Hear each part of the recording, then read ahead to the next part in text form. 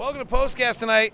Ron Boone is here. We'll discuss, probably briefly, what the heck just happened. The Utah Jazz have a historically bad night in their 40-year Utah history with a 118-68 loss to the Dallas Mavericks. That's coming up on Postcast. Pass out your swag bag, soldiers, that's right. Well, Otherwise known as your go bag. I don't know what we have to say here. So they lost 118-68 to the Dallas Mavericks, who are not a great basketball team, but they have won 4 out of 5, so give them credit.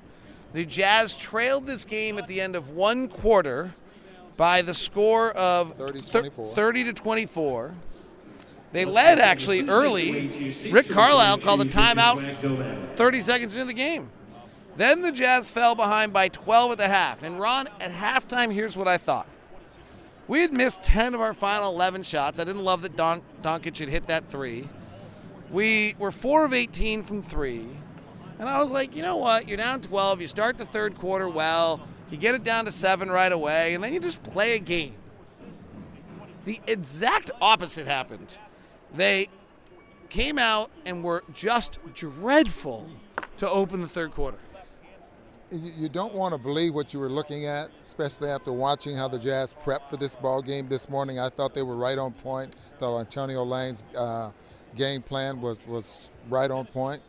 But when you don't make shots, it makes your game plan look bad. Now, they end up shooting 58% from the field. They made 45 of 77 shots. A lot of that came late. But I didn't think the defense was really that bad, especially in that first half. The Jazz just couldn't make shots.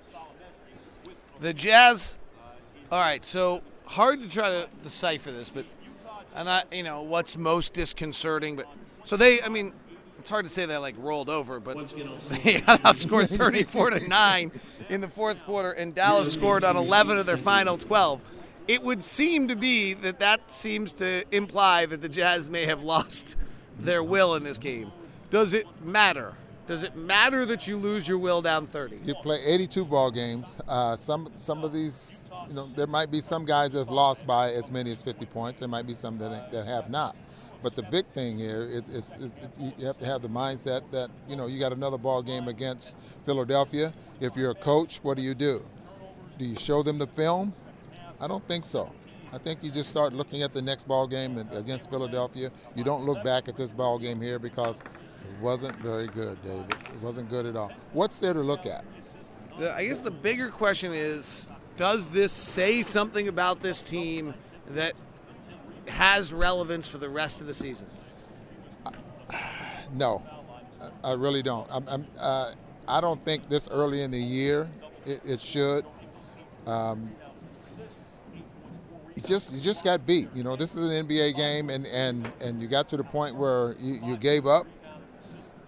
If you want to say something negative about giving up, then you can do that. But you just have to look ahead. Start looking at the next basketball game. Forget about this one. It wasn't like they didn't try it, especially early in the ball game, but they did give up there in the second half. I'm not in any way, shape, or form putting a 50-point loss on a single individual. Mm-hmm. But we are now 14 games into the season. So we're not quite. We're like a sixth of the way through, right? 14 times 6 gets us to right about 82. 84, I think.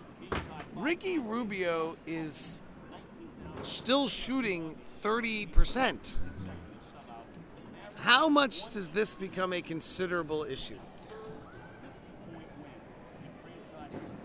It's an issue, and if I was Quinn, I would be concerned because he hasn't.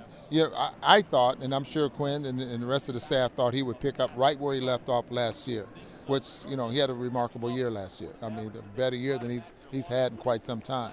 The second time this is only the first time he's had a coach, the same coach, and he is back-to-back. Is that right? First time since his rookie year, coming off an ACL. Like everyone else and the coaches and everything, I was optimistic about the way he was going to start the season. He has not done that yet. Who knows? He might catch fire now, but his shot seems to be flat, just like it was, before he got here. So I think it would be a concern as far as his shooting is concerned, but you have to think, okay, how good of a playmaker is he? Does he make any of his teammates better before you start thinking that, okay, he's lost it? Donovan Mitchell. In no way, shape, or form am I blaming a 50-point loss on one individual. However, no, I'm not. I mean, but these are the issues that I think have to be discussed.